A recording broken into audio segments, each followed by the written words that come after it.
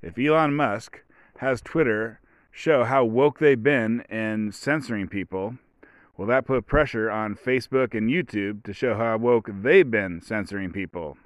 Coming up on the Anti-Woke Podcast. Elon Musk has bought Twitter. The deal's not done, but all the sides have agreed. Like, the board of directors at Twitter was trying to fight him off.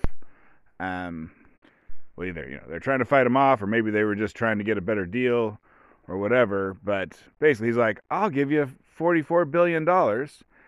And they're like, we don't believe you. That was the start of it. And then he got together with JP Morgan and put together a $44 billion package. Some of it is just straight up loans from JP Morgan. Some of it is loans versus his stock in Tesla. And then somehow he said about the other half, that's about a quarter and a quarter. And then the other half is like, I'm going to come up with the cash myself. And so it's not entirely clear how it's going to go, but any Tesla stock that he sells, half of it goes away in taxes, like instantly. And so that's why he tries to borrow it. If he borrows it, and he's like, I'll give you money from Tesla stock, at some later date, then there's no taxes paid. Basically, every dollar he borrows is twice as good as a dollar that he gets from selling his Tesla shares, because half of that money goes up in taxes. But that's the financing, and then like the things he's said, he hasn't said too much crazy stuff. He says he wants to get rid of bots. He wants to support free speech. I mean, what everyone wants to know is he going to let Trump back on? And Trump said he's not coming back. Trump's taking his ball home and not playing. But that's kind of based on Trump started his own version of Twitter called Truth Social, and I think it's just a flop. So we'll just see what happens there. One more thing about the finances. So a lot of people think that Tesla stock is overvalued, and Elon Musk has actually said that himself previously. So, if every $2 of Tesla stock is really only worth $1, then, now would be a good time. Sell those $2, give one of them to the government, and you get the dollar that it was worth. Basically, diversify. I mean, Elon is the richest man on the planet, not counting, like, dictators and whatnot, and so he needs to diversify. I kind of think of it like drug dealers. Like, I knew an acquaintance of a friend, whatever. We'll just say a friend of a friend of a friend. However many friends you got to put in there, so it ain't my friend. Don't come looking at me. But anyways, this guy, young guy, he made millions of dollars growing and selling marijuana. And then probably about, 5 to 7 years ago, he got busted by the cops, and whatever. They came, they took his whole operation away. It was like a giant farm or whatever. And one of the things they took away from him was like $3 million in cash. And then they threw him in prison. And I think that was, that was all his money. He didn't diversify. It's like, if you're a drug dealer, I think every $1 million you make, you should probably take $250,000 of it, put it in cash, put it in trash bags, put it in 7 trash bags so water doesn't get to it, and go bury it somewhere, and don't tell a single soul. And that way, when you get out of prison, you got a little something to show for it, and if you make millions and millions and you do that every time, hell, you'll get out, you'll be rich. Now, of course, everyone's stupid, right? The first thing they're going to do is they're going to tell their girlfriend. She's going to visit the guy one time in prison. He's going to tell her. She's going to go dig it all up and go find a guy with a good body and an attractive face and never talk to him again. Do not tell women about your $250,000 buried in 7 trash bags, people. I'm telling you.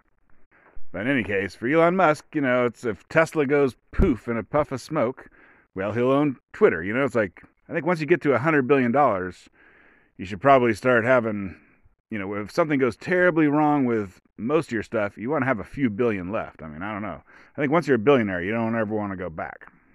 And Twitter is the cheapest of the social media things. It's cheaper than Snapchat. I mean, I looked up the top 20 or whatever, and Twitter is like number 17, and I don't know, 12 of the top 20 are a bunch of like Chinese and Russian and who knows what sites that I never even heard of. But the American ones that are above it is, Facebook, but they own Instagram, they own WhatsApp, so that's kind of all one thing. And Snapchat is their own thing, and they're bigger than Twitter. And just for a sense of scale, Facebook is 2 billion users, daily users, I guess, or monthly, and Twitter is 200 million. So Facebook is 10 times as big. So anyways, long story short, if you want to grab one, if you're Elon Musk, basically Elon Musk cannot afford to buy Facebook, which includes Instagram and WhatsApp, but Twitter was right there for the taking. Maybe he could have bought Snapchat. I mean, I don't know anything about Snapchat except that's what young people like to do. And then when you're doing one of those flash robberies where you get 30 people to go rob a Nordstrom's, you use Snapchat. And then the thing about Twitter is Elon Musk uses that himself. He frickin' loves it. I think, after Trump got the boot, maybe the number one Twitter person became Elon Musk. And kind of for similar reasons, right? They both say crazy stuff. Powerful men saying crazy stuff, people love it. Or they hate it. Maybe they love it, or they love to criticize it, or whatever, but it doesn't get ignored.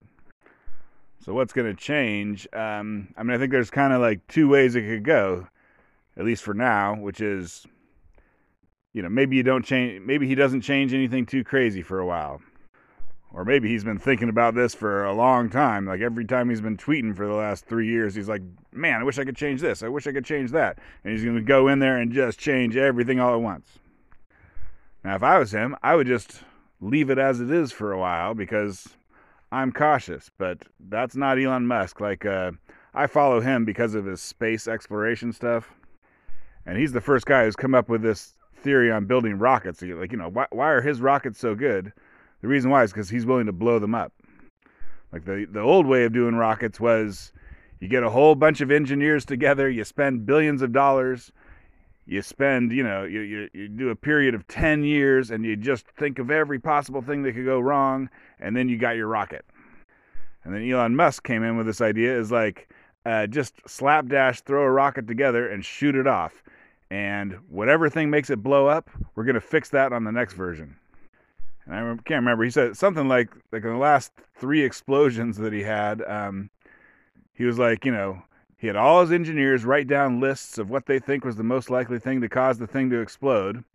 And then the 3 explosions in a row were all something that were not on the list. Like the things that they thought would make it explode, those were fine. And there was this other crap that you never even thought of. So it's just a fast way to figure out the problem. So if he deals with Twitter the way he deals with rockets, could be some big changes.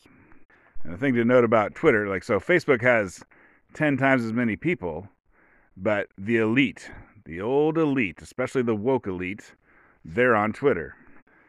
So, I don't know how much more is a New York Times writer worth than your grandma. I don't know, but I think they are worth more. It's better to have a social media thing with a bunch of New York Times writers on it than a bunch of grandmas.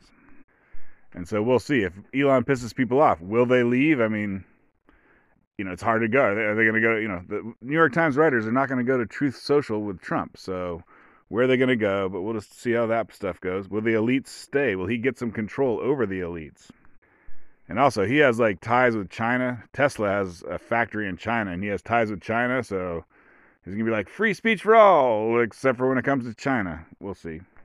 As a runner of an anti-woke podcast, what I would like to see is an expose on exactly what Twitter's been banning and, pushing towards the top and suppressing to the bottom over the past decade. And actually, so I'm not a huge Twitter guy. I guess Twitter used to be really fun. 10 years ago or something, it used to be really fun. And then Trump came in and COVID came in. And people are like, okay, we can't let people just say what they want. Just people said what they wanted, and we got Trump as president. And then people said what they wanted, and we got COVID or whatever. So apparently, it used to be better than it is now. I don't know. But so okay, let me put some of my opinions in here. Should Trump be unbanned? There's 2 ways of looking at it. Free speech wise, hell yeah, he should be unbanned. He did not directly call for violence in January 6th or anything else, so. Free speech-wise, unless you do a direct call for violence, like, hey, Bob, grab your gun, we're going to go kill Susan, you can say whatever the hell you want. On the other hand, I don't really want Trump to be on there because it drives the country crazy. It's not Trump's fault. But boy, it just drives the country crazy when Trump is out there tweeting on the toilet. And I don't enjoy all the woke people getting woker and trying to whatever. So basically, if you don't want people to get crazy woke, then you want Trump to remain silent. It's letting people calm down. So I would enjoy that. And so the other thing I would like to have is I would like to have a very transparent thing. Like maybe have it be a number from 1 to 100, and they'll tell you how much they're suppressing your speech. Like they are, but how much are they? And so I don't know, some Republican goes out and says some sort of Republican something, and right next to the tweet there'll be a little thing like, oh, this is being suppressed to the tune of 87 suppression points. And then some Democrat goes out there and does a tweet about some sort of Democrat something, and they're like, oh, you're being suppressed to the tune of 0. And then just everyone can know exactly what's going on, and they can know, basically it'll let you know what the narrative. Basically, I would like to have the narrative exposed. And I think if you put numbers of suppression points or whatever you call it to tweets, that would kind of expose the narrative. And then people who, woke people who believe a bunch of horse shit can go, you know what, maybe I need to reevaluate a little bit of this stuff. Maybe we shouldn't put so-called trans women in women's prison where they rape the hell out of the women. Oh, but that's my next podcast. And another thing to mention is that Twitter doesn't have its own computers, its own servers. Twitter pays Amazon to run all the cloud computing stuff for it. So, we'll see if this happens. But basically, Amazon could shut down Twitter anytime it wants. And if you remember, right when Trump got kicked off of Twitter, there was this alternative to Twitter called Parler. And it can't compete with Twitter. It doesn't have that many people on it. But when Trump got kicked off of Twitter, people were like, oh my God, this is it. If Trump goes to Parler, this is going to be the thing that makes Parler blow up and become huge, to the point where maybe it can compete with Twitter.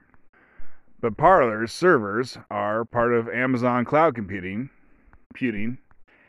And Amazon said, you got too much hate speech on your website, and they shut them down.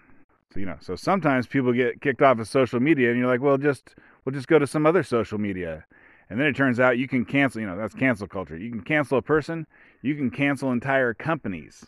And Parler's back, but basically that was their chance. If they ever had a chance, which they probably didn't, the one chance they had to grow up and be a big competitor was taken away from them because Amazon owned the computers. And Amazon is Jeff Bezos, and Elon Musk and Jeff Bezos hate each other with a passion. And so that'll be something to watch. I don't think Elon's going to let Twitter just stay on Amazon servers because then his enemy has control over him. But it also means you probably can't go too crazy to start. We can't oh yeah, we're going to let Trump back on my first day. And then Jeff Bezos is like, oh, I'm shutting your whole company down. So he's going to have to play a little bit carefully until he can get his own computers going. And I don't know the financing on any of this stuff, but it could be all the money that Twitter makes, because they don't make a profit. They sell a lot of ads. They don't make a profit. It could be because all their profit is going to Amazon. So, maybe he's buying the things. He's like, hey, if we just get our own computers and stop giving our money to Jeff Bezos, we can start turning a profit and be rich. Oh, and a couple other facts.